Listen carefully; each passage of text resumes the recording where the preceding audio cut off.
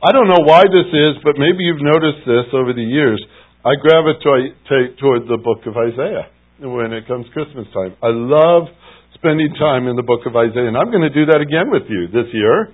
In our morning messages, we're going to look at Isaiah the last few verses of chapter 8 and the first couple of verses of chapter 9.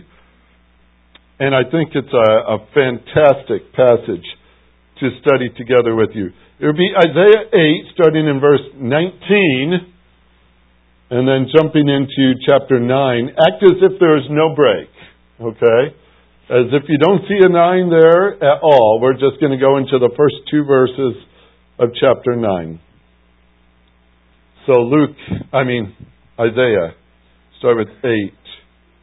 Chapter 8, verse 19. When they say to you, consult the mediums and the spiritists who whisper and mutter, should not a people consult their God? Should they consult the dead on behalf of the living? To the law and to the testimony. If they do not speak according to this word, it is because they have no dawn. They will pass through the land, hard-pressed and famished. And it will turn out that when they are hungry, they will be enraged and curse their king and their God as they face upward. And then they will look to the earth, and behold, distress and darkness and gloom of anguish, and they will be driven away into darkness. But there will be no more gloom for her who was in anguish. In earlier times he treated the land of Zebulun, the land of Naphtali, with contempt. But later on he shall make it glorious, by the way of the sea, on the other side of Jordan, Galilee of the Gentiles. The people who walk in darkness will see a great light. Those who live in a dark land, the light will shine on them. What a wonderful way to bring this to a significant statement in verse number 2. And that's what we're going to study. The light that shines in the darkness. And I hope that you enjoy this because it speaks of Christ. Heavenly Father, with your word open in front of us, we're about to study from it. And I pray that you will prepare our hearts for this and also our response. For this is not just a message of facts. It's a message that captivates the very soul of man. It brings us to a place where decisions are made, where walk is followed in the right steps, where we come to know our Savior better. And this is important for us. And I pray that our hearts and minds and our wills are ready to receive what you have for us today. Thank you so much for writing it down for us to read. We praise you for that in Jesus' name. Amen. Light that shines in darkness. There are some things we're going to look at over the next couple of weeks as we dig into this passage. But I want to define a couple of terms as we start. When I bring up darkness, I'm going to show you from this passage we just read, 19, all the way through chapter 8, 19 through 9:2. There is a darkness when one rejects God. There's a rejection of God. That will be dark. And yet what's amazing, when God shone His light, He took the initiative. And we're going to emphasize that today. Because they would not have turned to Him otherwise. He took the initiative. Next week we're going to talk about darkness again. Rejection of His Word. The rejection of His Word. And when God shone the light, it shows God's persistence. It shows God's faithfulness. He will not quit. And then we're going to follow up that with another picture of darkness from this passage. A rejection of God's peace. A rejection of God's peace. And when God shone that light, shows His mercy. His mercy. Because He saw us, and He saw them especially, in their misery, in their hopelessness. And then finally we're going to hit the fourth week with darkness rejecting God's perspective. And the light that God shines in provision, and it's a beautiful thing. He met their need. All the way through, it's going to show one thing first, how man always wanted to turn away from Him, and how God, on His part, came to man. Came to man. And that's our Christmas story. It's the scene of darkness when God shines His light. So as we walk through this passage, I'm going to enjoy this with you because there are terms in here you probably read and say, what's that got to do with Christmas? A lot of interesting words and names and terms that are not so familiar to us. But I will not beat around the bush and just simply say this. Jesus Christ is the answer to the needs of man. That's where we start. He is the answer. He is that light that we will talk about, that blazes in the darkness and changes lives completely, and changes lives thoroughly, and changes lives forever. That's what He does. And we're going to note that as we go all the way through this. And I could prove it. It's about Christ, because in the very context of what we just read, look at verse number 6 of chapter 9. For a child will be born to us, a son will be given to us, and the government will rest on His shoulders, and His name shall be called Wonderful Counselor, Mighty God, Everlasting Father, Prince of Peace. That's our Savior. That's our Savior. Jesus Christ is the light. In the beginning was the Word, John starts to write in his Gospel. In the beginning was the Word, and the Word was with God. The Word was God. He was in the beginning with God. All things came into being through Him. That's amazing. Without Him, not anything was made that was made. In Him was life, and the life was the light of men.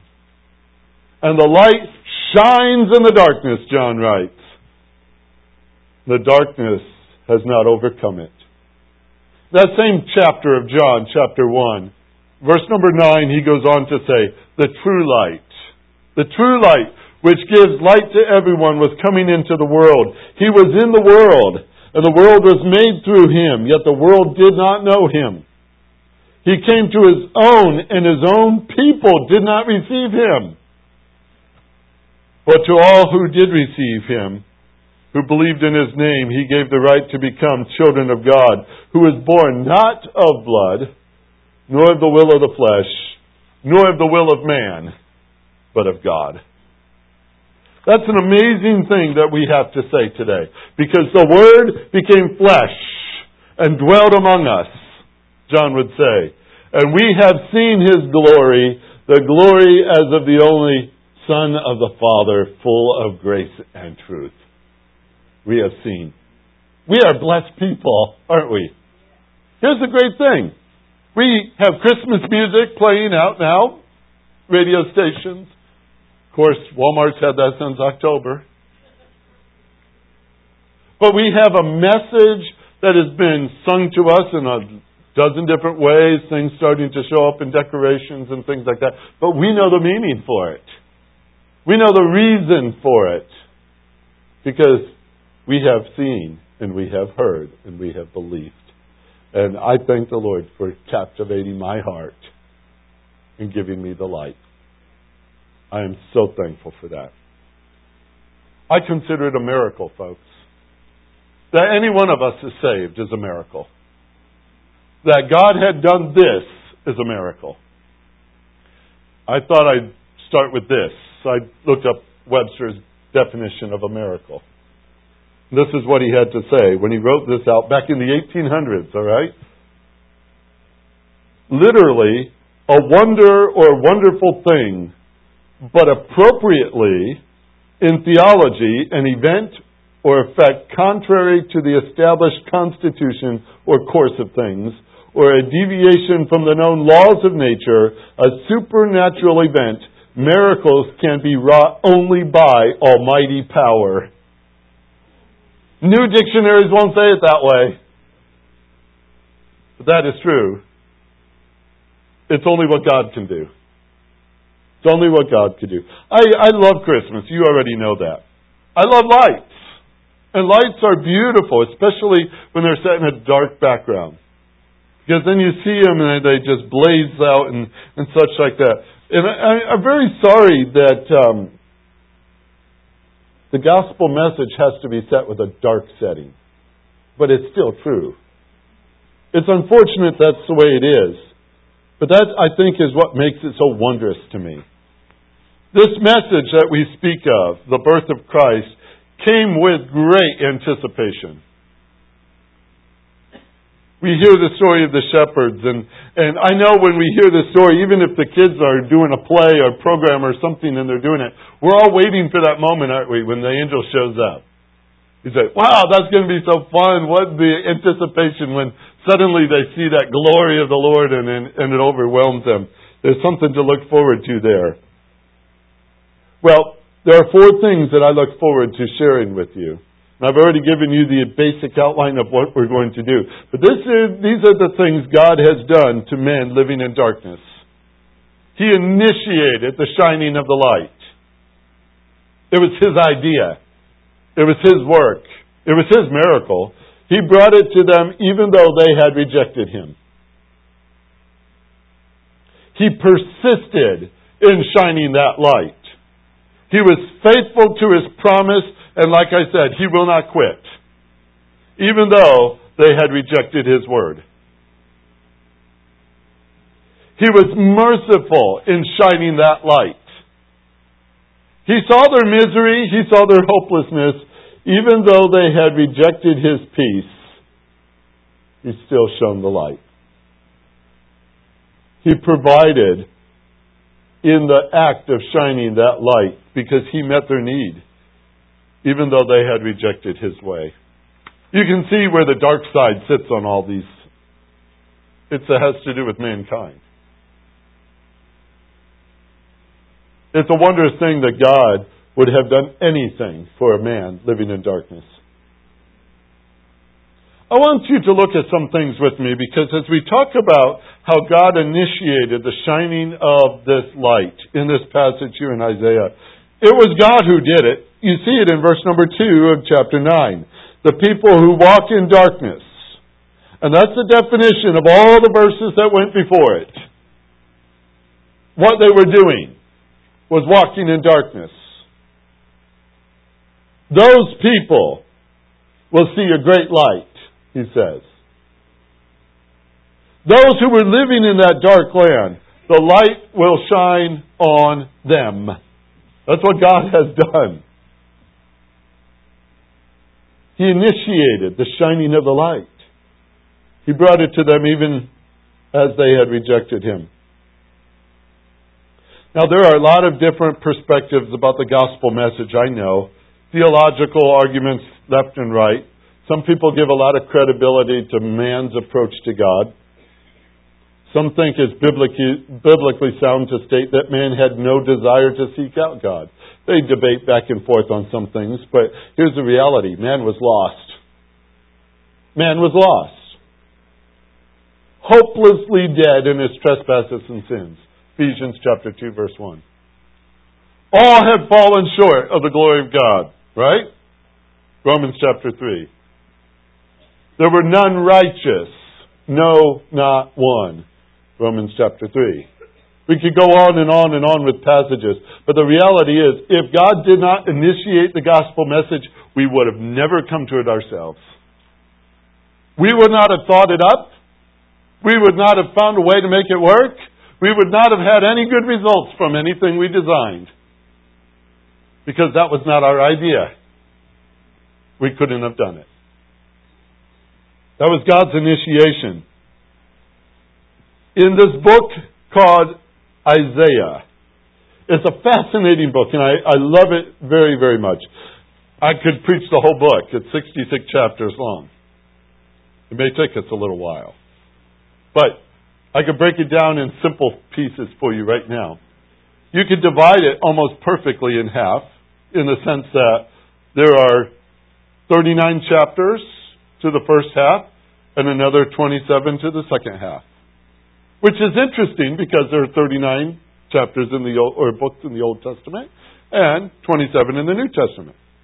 The first half, some people say, well, there must have been two Isaiahs. The message are so different. No, there wasn't. There's one God who told Isaiah to write it down this way. There's one author. But it has two pictures to it.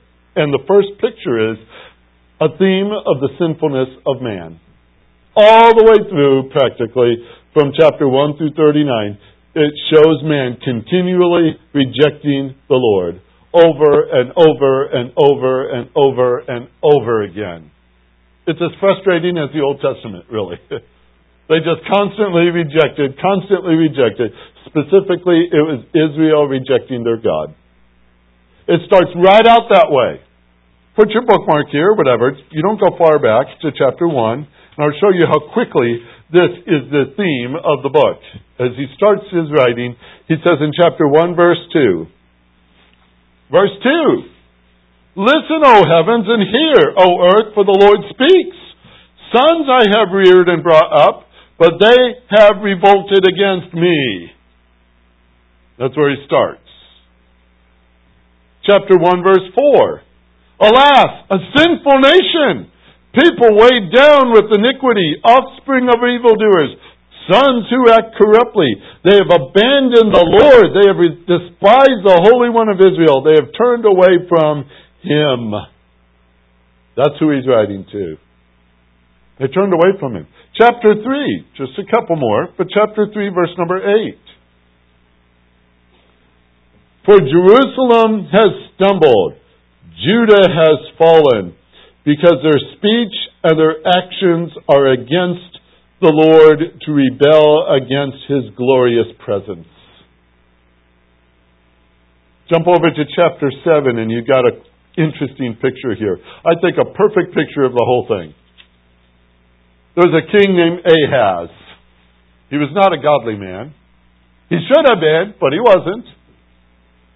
He had trouble, lots of trouble. God, to get his attention, kind of brought the enemy up to his neck. So he looks out and there's enemies everywhere. And he was pretty sure they were done for. There was nothing they could do. They couldn't find any hope at all. Trouble. If we could go into the story, it's amazing. Ahaz stood there defiantly in his sin. And Isaiah walks in and says, the Lord has a message for you.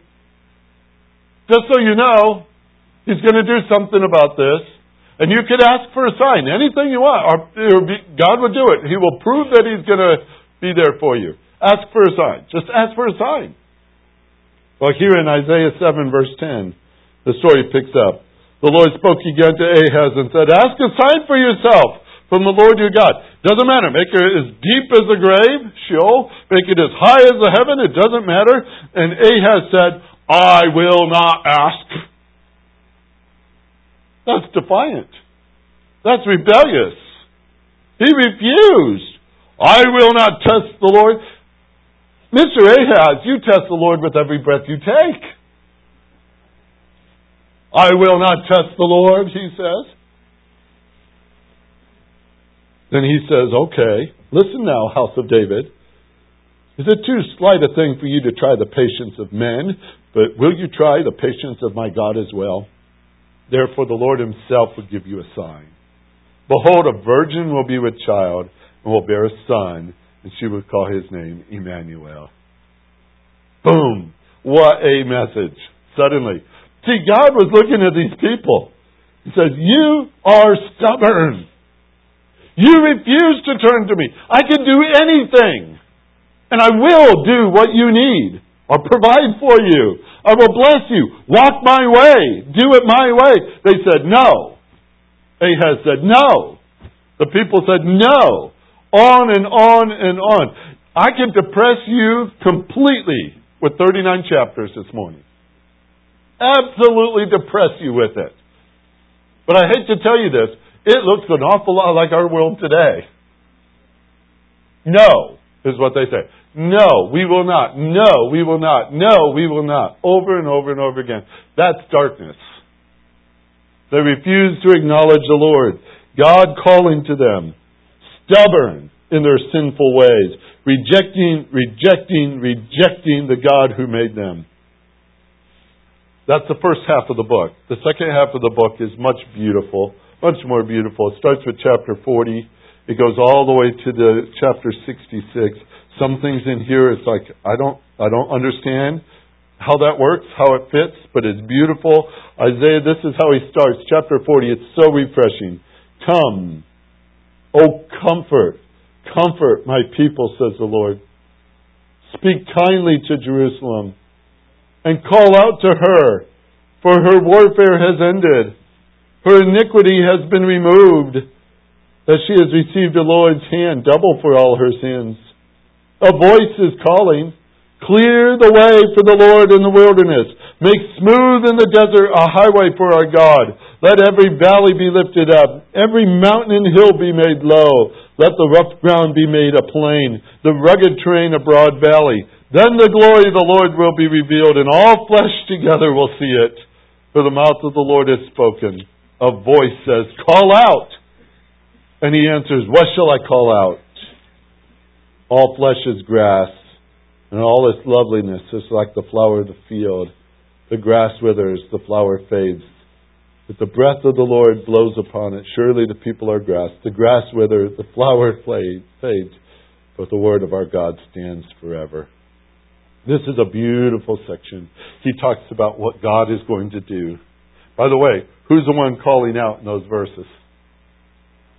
John the Baptist. Calling out, make way, the Lord is coming. And then we start moving further into chapters like Isaiah 53. 53, one of the most stunning chapters, I believe, in the Old Testament. As Isaiah starts to pen these things, it sounds absolutely terrible what we read. But when you talk about the gospel, it's the most beautiful thing there is. He says, who has believed us? Who has believed our report? To whom has the arm of the Lord been revealed? Then he starts into verse number 2. For he grew up before him like a tender shoot, like a root out of a parched ground. He had no stately form or majesty that we should look upon him, nor appearance that we should be attracted to him. He was despised and rejected of men, a man of sorrows, acquainted with grief. And like one from whom men hide their face, he was despised, and we did not esteem him. Surely our griefs he himself bore, our sorrows he carried. Yet we ourselves esteemed him stricken, smitten of God and afflicted. He was pierced through for our transgressions. He was crushed for our iniquities. The chastening of our well-being fell upon him, and by his stripes we are healed. All of us like sheep have gone astray. Each has turned to his own way, but the Lord has caused the iniquity of us all to fall on him. It keeps going through here, and you know the passage. It's an incredible thing what God has done to a sinful group of people. If he had not initiated the gospel message, if he had not shined the light, we would have stayed in darkness. We would have never come to that ourselves. Think of this for a minute. I was reading a book this past week. Still reading it. It's going to take me a while. It's one of those deep, wonderful books. I like deep, wonderful books. A.W. Pink is the author. If you've ever read any of his works, you got to take it slow. All right? And I'm reading through his book, and he's writing a chapter on the solitariness. Solitariness? I think that's how you say it. Solitary. The solitariness of God. I said, what? That's an interesting term. Here, think about this. God created us, right? That's what Scripture says. I don't believe we crawled up out of a swamp or with some sort of a blast of some rock or something like that. But Scripture says, in the beginning, God created the heavens and the earth. God is the Creator. And we owe our lives to Him. That's clear to me. Think of this, though. In the beginning, God. There was a time, if time could be called, when God, in the unity of His nature, though subsisting equally in three divine persons, dwelt all alone. In the beginning, God. There was no heaven. where His glory is now particularly manifested. There was no earth to engage His attention. There were no angels to hymn His praises. No universe to be upheld by the word of His power. There was nothing, no one but God. And that, not for a day, a year, or an age, but from everlasting. During a past eternity, God was alone, self-contained, self-sufficient, self-satisfied, in need of nothing. Had a universe, had angels, had human beings been necessary to Him in any way, they would have been called into existence from all eternity. The creating of them, when He did, added nothing to God essentially. He changes not, Malachi 3:6 says. Therefore, His essential glory cannot be neither augmented nor diminished. God was under no constraint, no obligation, no necessity to create. That He chose to do so was purely a sovereign act on His part, caused by nothing outside of Himself, determined by nothing but His own mere good pleasure, for He worketh all things after the counsel of His own will. That He did create was simply for His manifestative glory. Now, when I read that paragraph, it stunned me, really, even though I've been studying theology for some time. What stunned me was this simple thing. God didn't need to create us. He didn't need to create us.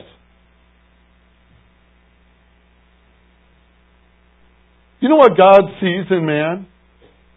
When He looks down upon man? We've got verses of it here in Isaiah that tells us what God sees. Isaiah chapter 2, verse 22.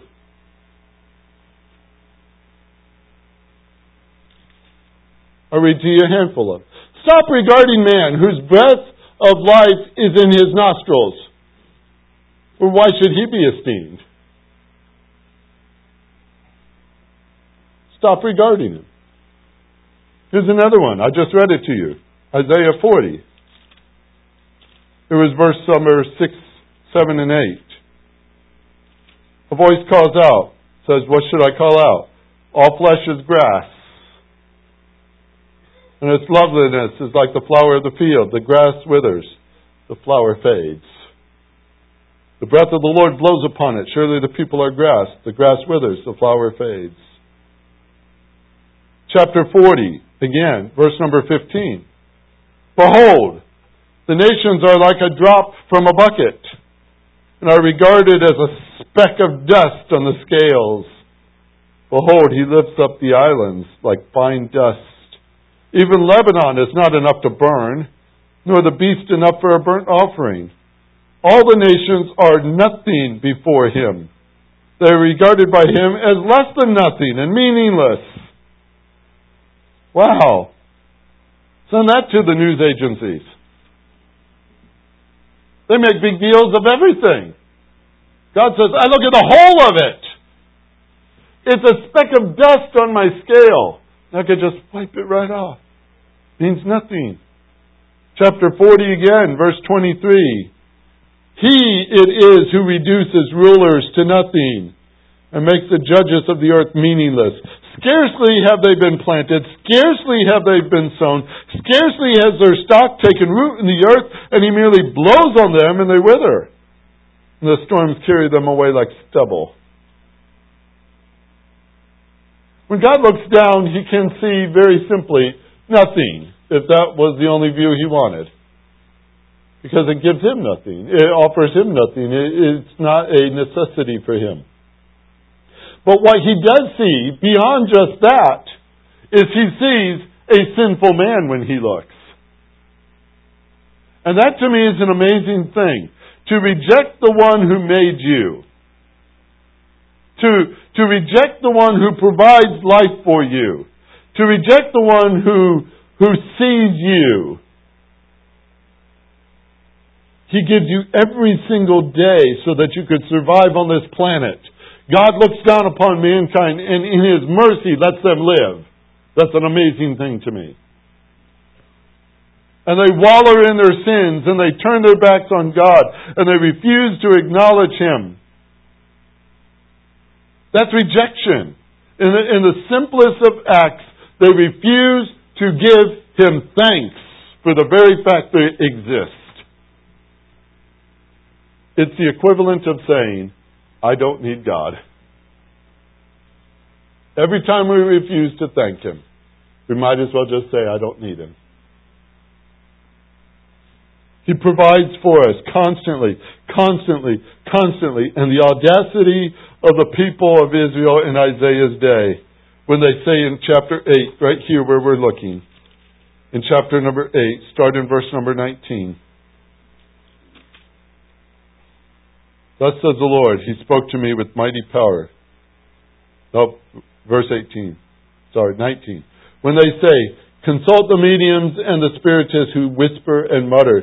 Should not a people consult their God? Should they consult the dead on behalf of the living? You say, well, that's kind of an interesting passage. What does that mean? Isaiah spoke to people's sinful bent. Most people want to know the future. Most people say, boy, I wish I did. Even people in Judah were pulled into pagan practices of consulting mediums and spiritists who specialize in trying by whispering and muttering and all these other things to contact the dead in order to come up with answers. It's a sad picture, but that's what they did. It was against the law. Deuteronomy 18 says, don't do it. But by Isaiah's day, they were doing it all the time. They thought that it was right to go and consult the dead to find out the future. And Isaiah says, why are you talking to the dead when God is alive? Why do you go to them when you can come to Him? So they come to men like Isaiah. It's almost as if they're talking to him and they say, Isaiah, do some magic for us too. Do something. Bring out a message. Tell us what to do. We're listening. Just bring us a dead person and we'll listen to you. Isaiah, bring us something. And Isaiah says, that's darkness. You have your God, but you rejected Him for another. You've turned your back on Him for another. Anytime we substitute anything for God, you've rejected God. And that's what mankind does all the time. And what amazes me is that God doesn't just wipe them off the face of the earth when they do it. God initiated the sending of His Son. Chapter 42 of this same book. Look at these words. Chapter 42 starts in verse number 1. Behold my servant, whom I uphold, my chosen one in whom my soul delights. I have put my spirit upon him. He will bring forth justice to the nations. He will not cry out or raise his voice, nor make his voice heard in the streets. A bruised reed he will not break. The dimming burning wick he will not extinguish. He will faithfully bring forth justice. He will not be disheartened or crushed until He has established justice on the earth. The coastlands will wait expectantly for His law. Thus says God the Lord, who created the heavens and stretched them out, who spread out the earth and its offspring, who gives breath to the people on it, spirit to those who walk in it. I am the Lord. I have called you in righteousness. I will uphold you by the hand and watch over you. I will appoint you as a covenant to the people, as a light to the nations, to open blind eyes, to bring out prisoners from the dungeon, those who dwell in darkness from the prison. I am the Lord. That is my name. I will not give my glory to another, nor my praise to graven images. Behold, the former things have come to pass. Now I declare new things. Before they spring forth, I will proclaim them to you. Sing to the Lord a new song. He breaks into a song of praise. Why?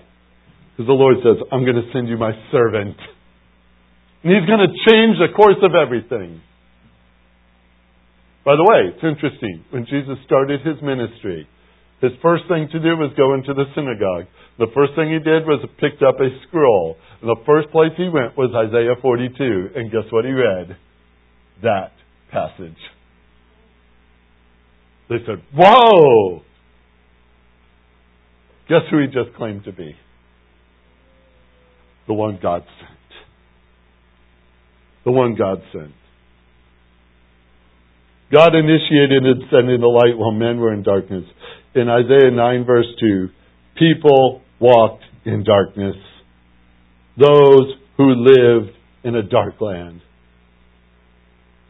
They saw a great light. The light shone on them. There is a wondrous miracle in this. Just in the announcement of the birth of Christ alone. How picturesque it really is to read it through again. And they were in the same region, shepherds abiding out in their fields, keeping watch over their flock by night. And the angel of the Lord appeared to them, and the glory of the Lord shone round about them, and they were filled with great fear. And the angel said to them, fear not, for behold, I bring you good news of great joy, which shall be for all the people. For unto you is born this day in the city of David a Savior, who is Christ the Lord. I try to picture what it must have been like to have been in that field that night. Most of us don't like it when people turn the lights on while we sleep. We usually say, turn that off! I don't think a single shepherd yelled that. They were in awe. Because God initiated something that night. They didn't go to work expecting it. They weren't planning it. They lived in the darkness. They needed the light. They needed the Messiah. God sent Him. This is where we're going to start with our Christmas story this year. When we read Isaiah chapter 9 verse 2. And when we read it and say, that's where I was too. I walked in darkness. I lived in darkness. And if God didn't initiate the sending of the light, I'd still be there. I'm so thankful He did that. His initiation in it all. It's an amazing thing that He should love us so. An amazing thing. Heavenly Father, there are many here in this room who know this story very well, who would rejoice together with me in what You have done, to save us from our sins and to give us eternal life. Only You would have initiated that in us. And we thank You, Lord, for it. But maybe there's some among us today who have never known who Jesus Christ is or what He's done for them. They've celebrated Christmas like everybody else without the understanding that this is about God sending His Son to be our Savior, because we need a Savior. And I pray, Lord, today, if somebody here today does not have Jesus Christ as their Savior, they may turn to Him right now. For they could believe with their heart, You will save them. And they just call upon Your name. Lord, may that happen. For You are the one who causes it. And we come to You and ask for that. Change lives today, we pray.